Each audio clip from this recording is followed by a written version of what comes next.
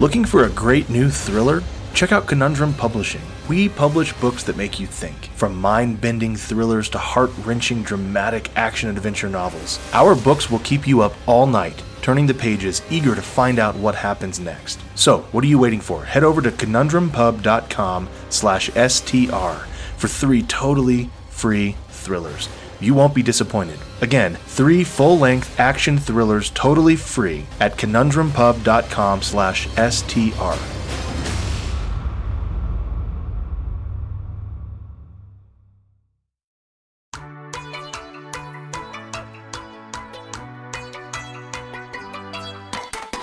You have somehow ended up listening to The Stuff That's Real That You Didn't Know Was Real, but also is cool podcast.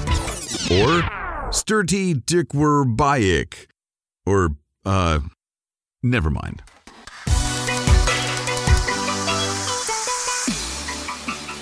Welcome back, everyone. We are so happy you are here. So happy. You can't see us, but we look just so happy. And it's because you're here listening to us. Yeah. Ain't that the truth? That's the truth. Every time you say welcome back, I get the Welcome Back Kotter theme stuck in my head for the next 45 minutes. Nice. I don't know what that is because I'm not. Because I'm not of that target demographic. I bet there's at least 3 listeners in our audience who know what I'm referring to. At least 3. As I am one of those listeners, I count. Hi, Kevin. Well, speaking of 3 listeners, you three listeners, we got a treat for you today. I got some good stuff we're talking about. This one that I guess I can jump in first if you want. Sure. Yeah. I'm surprised we haven't even mentioned these words, even though we've talked about some of the things on this list. But I thought it would be this is almost like a foundational episode. Anyone who does anything in this thriller, action, adventure writing space, like us, is constantly dipping from the same wells of ideas, right? And by that I mean, we all write the book where the bad guys are Nazis, neo-Nazis or whatever. We all write the book where we find Atlantis. Yeah. We all write the book where there's some secret chemical in the Amazon rainforest that we have to go find and procure. And that's fine. I mean, that's the kind of stuff I love to read. It's the kind of stuff you love to read. That's why we write this stuff. Yeah. But, it would be a disservice to you 3 listeners for us not to even mention the 7 wonders of the world. And so that's what we're going to talk about today. This will be cursory because there's actually 3 sections that I want to cover. There's the 7 wonders of the ancient world, which I think we all know about. But then there's 2 other lists of wonders, and I'm trying to get the link pulled up so Kevin can follow along here. But this is just like a personal blog, the one that I'm about to pull up. But real quick, before we jump into the newer lists, we'll talk about these they're called 7 Wonders of the Ancient World. And most of you have heard of them, at least individually, if not as the whole collected list. But these are things like, the Great Pyramids of Giza, or the Great Pyramid, I should say. There's really only one that made the list. It turns out these guys actually were on the list. It was collected together, at least we think, the first time by a guy named Philo of Byzantium. And if I'm not mistaken, I think Philo means lover, something like that, or God. I can't remember. I don't know my Greek, but it means something cool like that. Philo, combining forms denoting a liking for a specified thing. Yeah, so it's like a liking or a love of something. Okay. So lover of Byzantium wrote this up in 225 BC, and he called it On the 7 Wonders. And so interestingly, these things, there's only one still alive, and that's the Great Pyramid of Giza. So we'll start there. The Great Pyramid of Giza, of course, we have talked about, so you should go back and listen to that episode for a little bit more in-depth study of these. But this is, of course, the giant pyramid that is smack dab, well, not in the middle. It's right outside Egypt, Cairo, in a place called Giza on the west bank of the Nile. It's part of 3 pyramids, blah, blah, blah. We all know about that. What I wanted to kind of get into is these other ones, because the interesting thing here, Kevin, is that these other 6 don't exist anymore. And there's a lot of debate over whether or not they did ever exist. Some of these. So, for example, the next one on this list from history.com is the Hanging Gardens of Babylon. Yeah. And I think did you do a story about this? Did you write this up? Not on this show, but I've talked about this. No, sorry. I mean, did you write a book about I didn't write a book. It got a mention in one of my Got a books. mention. Okay. Yeah. Because I've never done one on the Hanging Gardens, but it's on my list. Yeah. I would love to do this one. This is in modern day Iraq. Babylonian king, most of us have heard this name, Nebuchadnezzar II. It was about 600 BC. And this was like this massive temple-like structure, about 70 feet tall, 75 feet tall, and it was terraced. So each terrace had these beautiful, lush gardens. And apparently the king built it to ease his lover, Amytis, Amytis's homesickness, which was she was from Media, which is a northwestern part of modern day Iran. So you kind of get an idea, like, now we have this idea that Iran and Iraq stereotypically maybe are like dry desert places, right? Like the Sahara. It wasn't too long ago where Northern Africa was this lush, vibrant river system with lots of plants and jungle everywhere. And I imagine that Iraq and Iran might have been the same pretty recently. So anyway, this one's cool. There's a pretty cool picture here, a painting of what is rumored to look like, and it is pretty grand, pretty grandiose. Yeah, would have loved to see that, but I ain't going to Iraq or Iran anytime soon. So yeah, not willingly anyway. Yeah. Next up on the list is the statue of Zeus at Olympia. Mm-hmm. This one also is not around anymore, but it was like 40 feet tall. It's kind of, it reminds me of the Lincoln. That's what I was going to say. Yeah, the Lincoln. Yeah, it looks a lot like the Lincoln. I mean, even the same kind of, because I know obviously DC, Pierre L'Enfant, I think was the guy that designed it. Yeah. And he had, somebody else did before that, Charles something. But, they designed it after a lot of ancient sites, Greece, right. Egypt, and, there's pyramidal structure-like shapes in the roads and the layout and all that. So I'm not surprised that this looks a lot like. That was a very intentional theme. Yeah, exactly. That it looks a lot like the Lincoln. So he's just sitting there. He's sitting on his throne and he's holding up a stick, doing Zeusy things, I guess. So this one was around, the mid 5th century BC. Yep. So all kinds of stuff shows up in this one. There's 2 carved sphinxes showing up in the armrest. It's got a mythical creature with the head and chest of a woman, the body of a lion, and the wings of a bird. And of course, it was richly decorated with gold and ivory. Yeah, apparently the temple was struck by lightning right after it was finished. So it was like Zeus, marking his approval on it. And then it was moved to a temple in Constantinople. And we know what happened there. Thank you, Alexander the Great. It was believed to have been destroyed in a fire in the year 462. Yeah. Seems odd. I mean, the thing's made out of rock, right? I mean, well, it was. I guess maybe it melted. Sheathed in gold and other things. So yeah, that's really. I guess something gold would have. But I mean, we should get something remaining, right? People think stone is not, can't burn, but stone can burn. Well, sure. I mean, it can. Yeah. I guess that's true. I guess it can just all melt down. Yeah. Okay, moving along rather quickly. The Temple of Artemis at Ephesus. Ephesus, of course, is a pretty popular place. If you're Christian or have read the Bible, actually, pretty much any religion would reference it. The book of Ephesians is based on a letter from Paul to the people in Ephesus.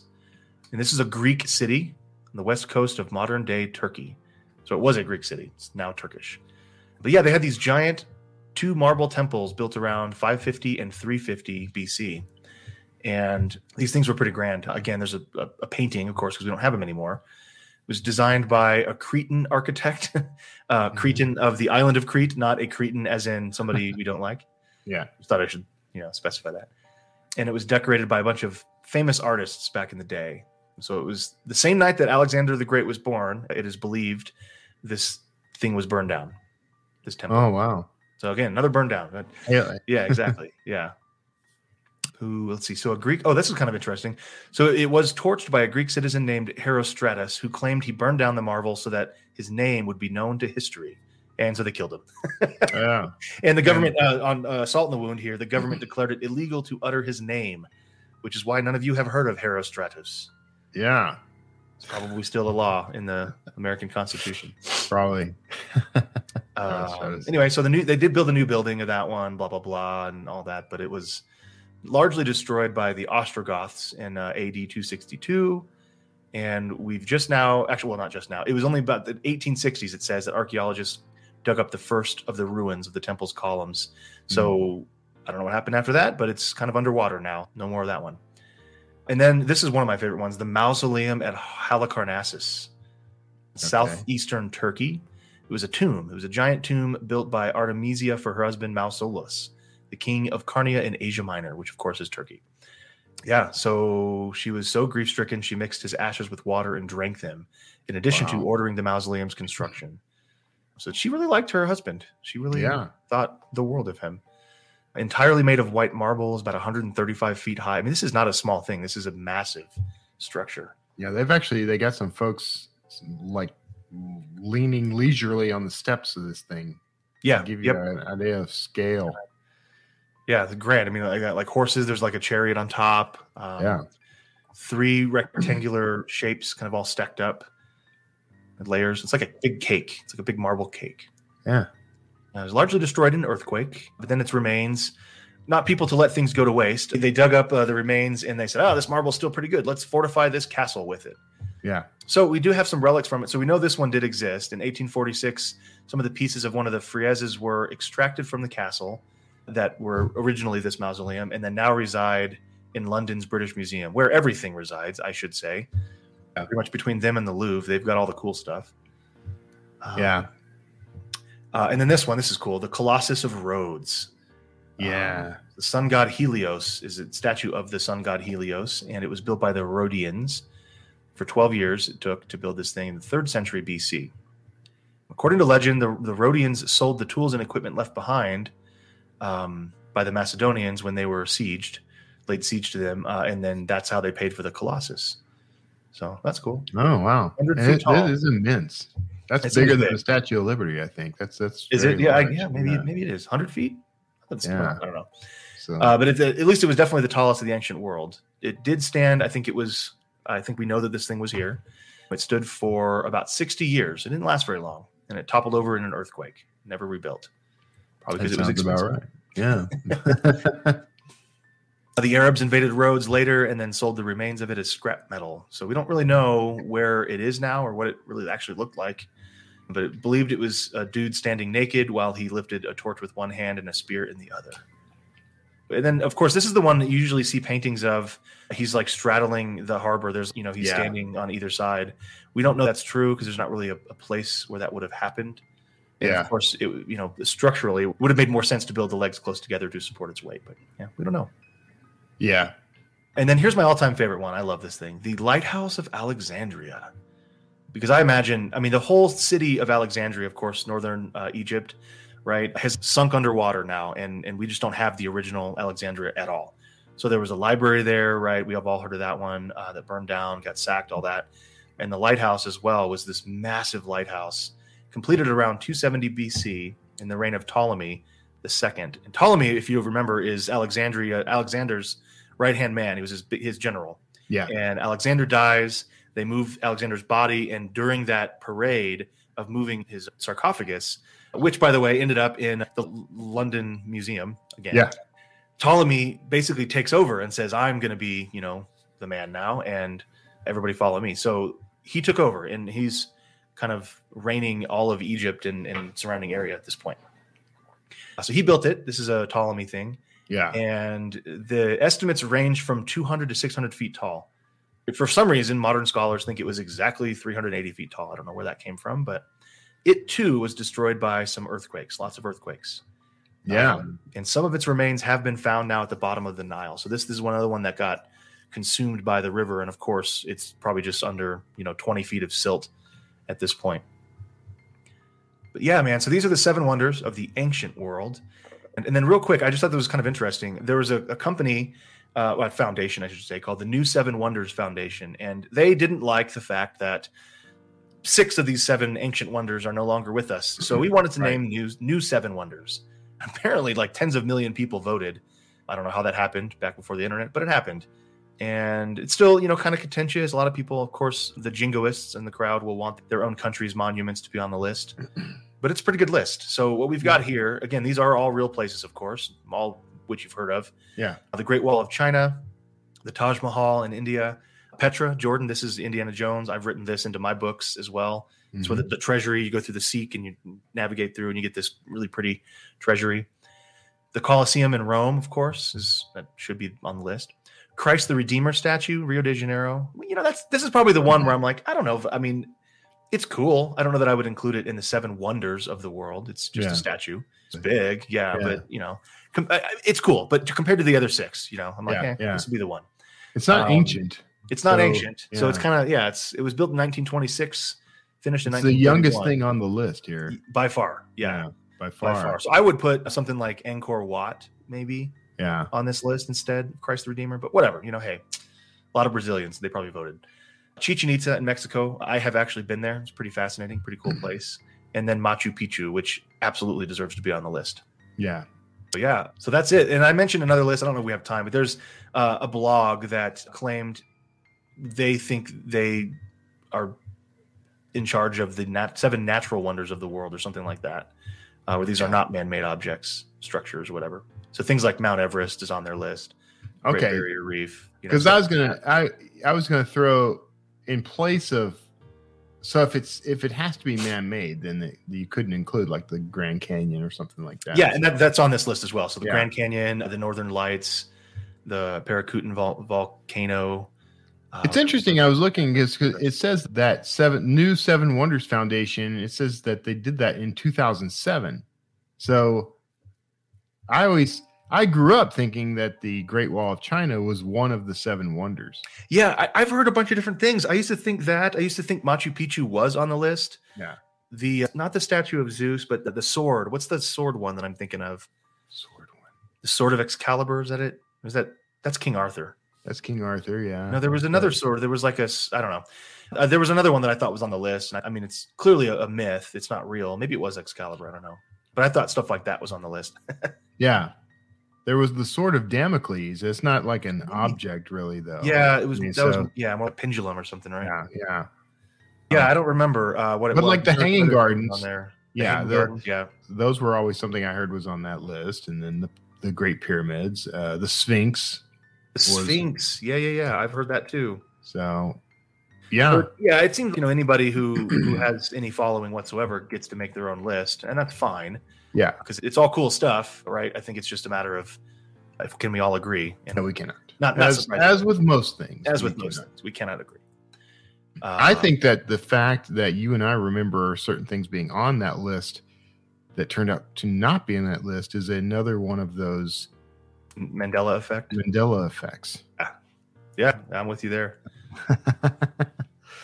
Cool. Yeah. There. Anyway, so if you're, I thought it's obviously not a deep dive into anything on that list, but it's all cool stuff. It's all very much real as far as at least the myth of it. The list is real. Yeah. But just really cool stuff. And this is easy fodder for stories right here. I mean, Hanging Gardens of Babylon. We haven't found it yet, so we can write whatever we want. Yeah. This reminds me, by the way, real quick, of reading Raise the Titanic by Clive Cussler. Yeah. I never read that growing up. I read it like a year ago. And of course, it was written in the 80s or something. And so we hadn't found the Titanic yet when it was written. And so the whole book, I'm like, but he knows that we found it, right? Like, that's not where it is. Like, that's not what happened at all. And I finally had to look it up, and I was like, oh, that's what's going to happen to all these Atlantis books one day. Yep. Exactly. There's going to be 1 or 2 that are dead on accurate. It's going to be mine and yours, of course. Right. And all the rest of them are going to be false. Yeah. My book puts Atlantis very close to Sri Lanka, which I actually I've heard of that one. Yeah, I borrowed that from actual research. So, but who knows? Mine I think makes even more sense. It's just off the coast of Greece in Santorini. Yeah, where there's the Pleiades Plateau. Yeah, and I mean, it looks exactly like the way Atlantis would look, and it just sunk. It was. I'm planning to write another Atlantis book where they find Atlantis off the Jersey Shore. Oh, nice. It's actually a theme park that was just overwhelmed by the ocean. Anyway. No, these stories, the whole 7 Wonders thing is, my whole life I heard about this stuff, and it was always mentioned in like cartoons and, things like that. Growing up, Bugs Bunny cartoons and stuff would talk about this, oddly enough, which is how I learned a lot of early history. And it was always fascinating to me. There's a certain vibe that I feel when looking at these photos and talking about these things from, when I was a kid and the wonder of it all. Like some nostalgia there of the wonder. Yeah. Just the mystery, like, because it's bizarre to think that there are structures that some of which have held up to this day We have no idea who actually built it, what its use was, why it's there. None of it. Yeah. You know, people can talk with authority about the purpose of the pyramids or whatever all they want, but the reality is they know nothing. They know nothing at all about why they're there, what purpose they served. Yeah. Anyway. Yeah. Truth. Cool. Yeah. That's great. Yeah. All those are just begging to have. It would be interesting. Like, you could just write an entire 7-book series, one for each of these great wonders. Thriller series. Oh, that'd be fun. That'd be pretty cool. Actually, well, I mean, Matt Riley kind of did it, but it was only one. It was called Seven Deadly Wonders, I think. And then the 6th one was about, and so he kind of went off the rail. I love Matt Riley because he just is so over the top ridiculous. Right. But yeah, there was only one of them that was about the 7 wonders, but main character had to find them all, a certain amount of time before someone's head was chopped off, kind of thing. Yeah. Yeah. That's the trouble with doing a series like that. It's like it leaves the realm of realism when you have to have 7 different things happen to these otherwise connected ideas, Yep. So, anyway, cool. That's a good one. Mine is not as grandiose as that, but it is ancient. Well, and I had a hard time with this one because I was like, well, it's not really specific, but it's fun. We can't call ourselves scholars without talking about the 7 wonders. Yeah, at some point you actually literally do have to talk about that. That's right. Mine is about a cooking pot. Okay. Here's the breakdown. So in 1836, a man named William Solinso, he was a Christian missionary from Cornwall in England.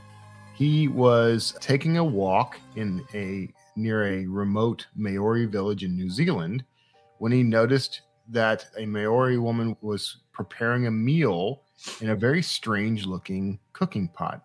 And so he went and took a closer look at it and started asking questions. And according to the Maori, Maori, by the way, are the natives of New Zealand. They're the indigenous people of New Zealand. And they have traditions that stretch beyond recorded time. They're a whole other topic for a whole other episode. But yeah, that'd be a cool one to do. Yeah, it really would, because they've got some interesting creation myths to deep dive into. So when I was asking about this cooking pot, he was told by the locals that it was found under the roots of a large tree, swept up from the ground by a storm many years prior. Now, in looking deeper into this, the quote many years prior was like centuries prior, apparently. So he takes a closer look at this thing and he discovers that there's a series of markings and runes in a language he's not familiar with that ring the bell that go around the outside edge of the bell.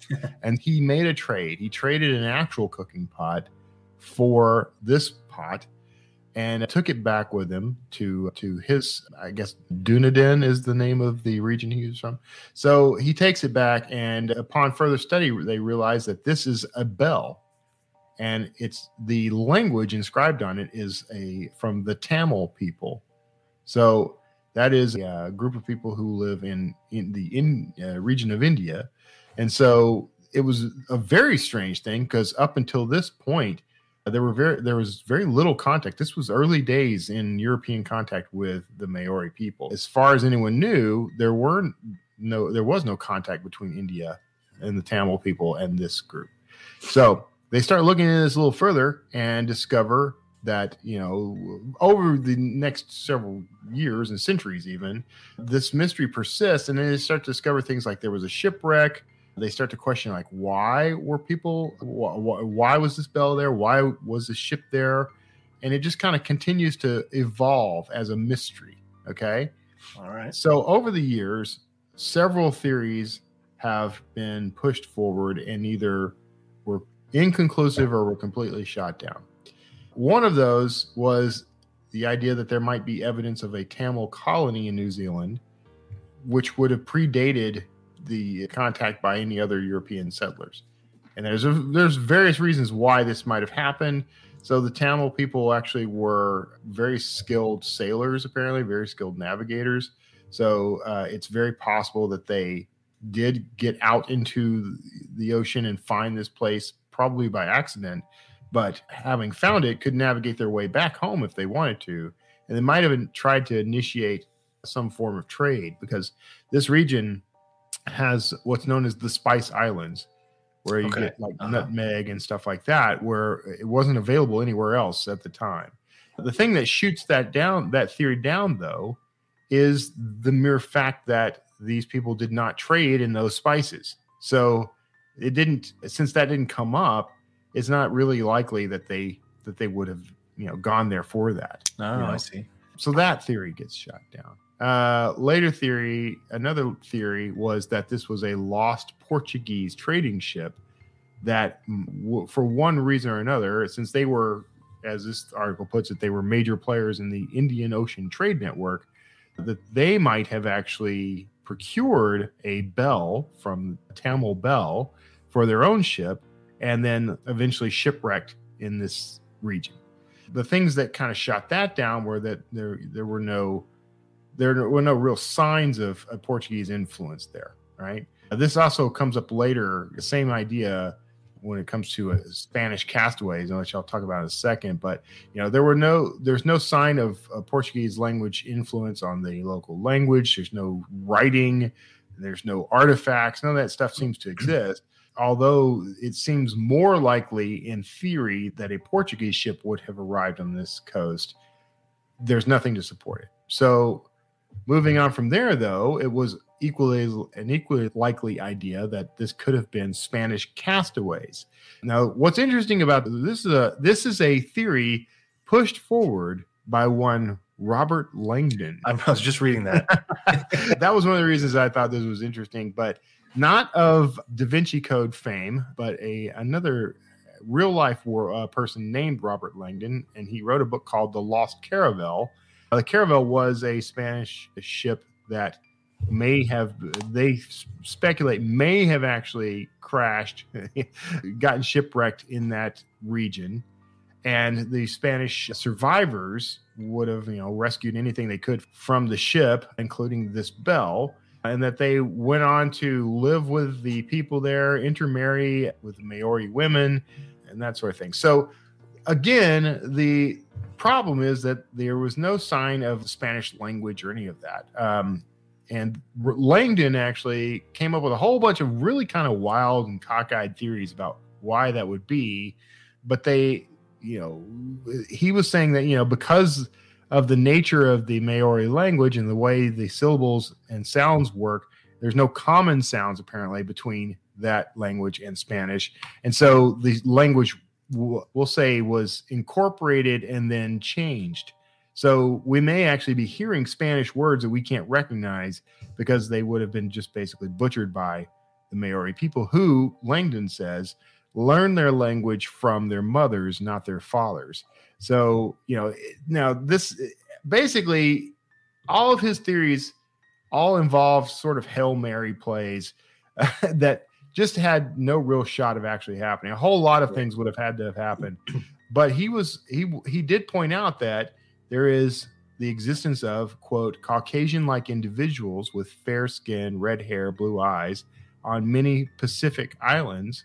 And he saw this as proof of his hypothesis that the only way that those genetics are going to get there is if the Spanish brought them there. Now, detractor of Langdon's, and I can't pronounce the name, Bengt Danielson, he was an academic from French Polynesia, and he described Langdon's theory as anthropological science fiction because Langdon was essentially just ignoring any of the prevailing evidence and making his own story up. Yeah, it's more of a stretch for you to believe him than it is to believe even the small amount of evidence that's been collected disproving that. Right. Now, Langdon, he kept going. I mean, he kept pushing this right to the very end. And this is actually for a while been one of the more prevailing theories. And he's pointed to everything from, blonde hair, blue-eyed Maori to what's called the talking boards on the Easter Island, which were a series of stone tablets that they didn't discover until the 1860s. And he says that they have archaic runes as a type of script invented by Spanish castaways. But again, everything this guy says gets disproven in one way or another. He's not actually and he used sources that were later proven to be false as part of his evidence. So his whole argument kind of falls apart. Yeah. But then the next theory is, I was going to say I was about to skip it, but this is the derelict theory, which is the idea I had actually when I first encountered this, that there are ghost ships, right? And the idea here is people will, for one reason or another, a crew will perish and no longer be on a ship, and it will just sail around with no one directing it. Yeah. Until it, comes ashore somewhere. There's a documentary about that. Actually, it's called The Caribbean. Yeah. One of the most famous examples of this is the Flying Dutchman, which they found the Flying Dutchman. It had full sails set up, but there wasn't a single human being aboard. No trace of anyone, no bodies, no anything. Yeah. But it had just been kind of floating around out there for years, apparently. And so that's one example, but there are derelicts they continuously find derelicts like rowboats and other small sailing vessels, no one aboard, but they'll have like full provisions or something along those lines. Now that's weird. That's a whole weird series of stories all their own. But what it does is open up the possibility that one of these ships got lost at sea, no crew aboard. Now, by the way, this could happen like that ship was moored in a bay somewhere, and it came loose from its moorings, its anchor rope broke or something, and in a storm, and got pushed out to sea and lost forever. So that's one possible explanation for that sort of thing. But that goes usually the sails wouldn't be up if it's. That's right. The sails wouldn't be up. So the Flying Dutchman is just it's an anomaly all around. But that opens the possibility that once a ship kind of gets into some of these currents out there, it gets basically directed on autopilot and crashes into the shore of some distant land. And so everything that happened to be on board is now on that continent where it doesn't belong. So there may have actually been no actual human influence there. The Maori have lots of legends about gods depositing things on their land. To them, it wouldn't even seem all that strange that here's this thing that they don't recognize, a ship. Yeah. Because they would have no frame of reference for that. And then it crashes and deposits a bunch of interesting items, one of which happens to look a lot like a cooking pot to them. And so they turn this bell over and start cooking stew in it. That seems like a plausible explanation to me, but there's no way to really prove that, false or true, honestly. But the enduring enigma, as the final passage of this article calls it, says that, I'm trying to find the date. So this is a more modern theory, but it's one that's gotten a lot of weight behind it. Let me see if I'm trying to kind of scan through it real quick. I think the subsequent attempts to find as late as 1975. That's not the date though, because this guy actually announced this in like a tweet. But the theory is that, gosh, I really wish I could find. Is that where we're going with this today? Is that what anthropology and archaeology has come to?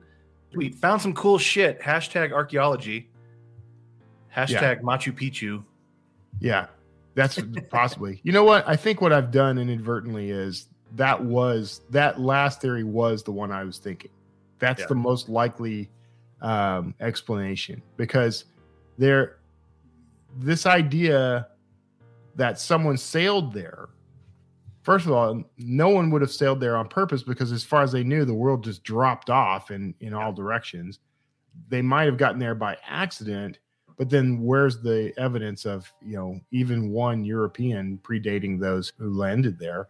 And, why they found a ship, a Tamil ship that was shipwrecked off the shore that they feel was probably the contributor of this bell. But there's nothing about finding it that proves any one of these theories correct or false.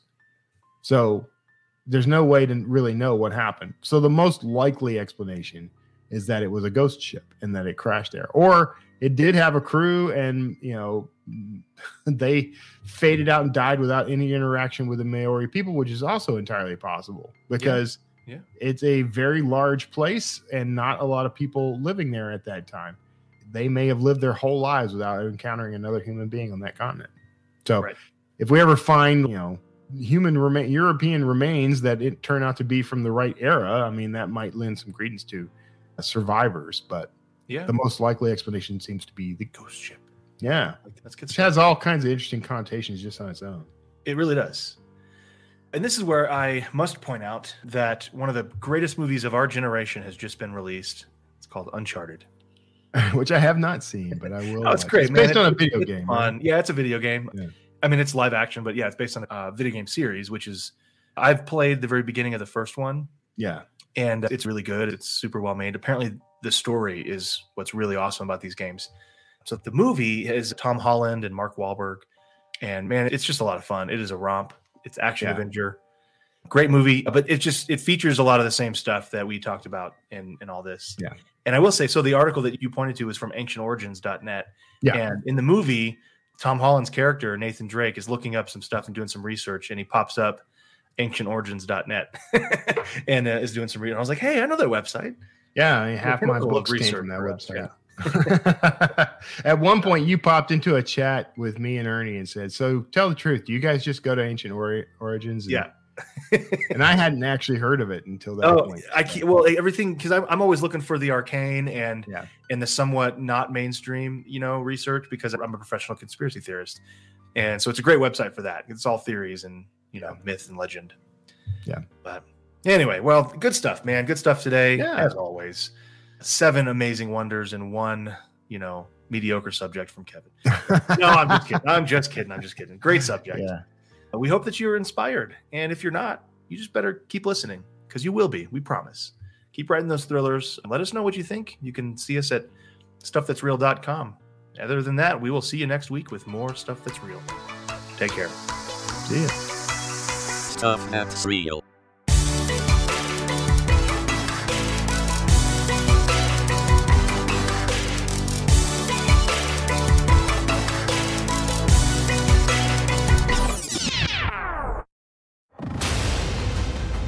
Looking for a great new thriller?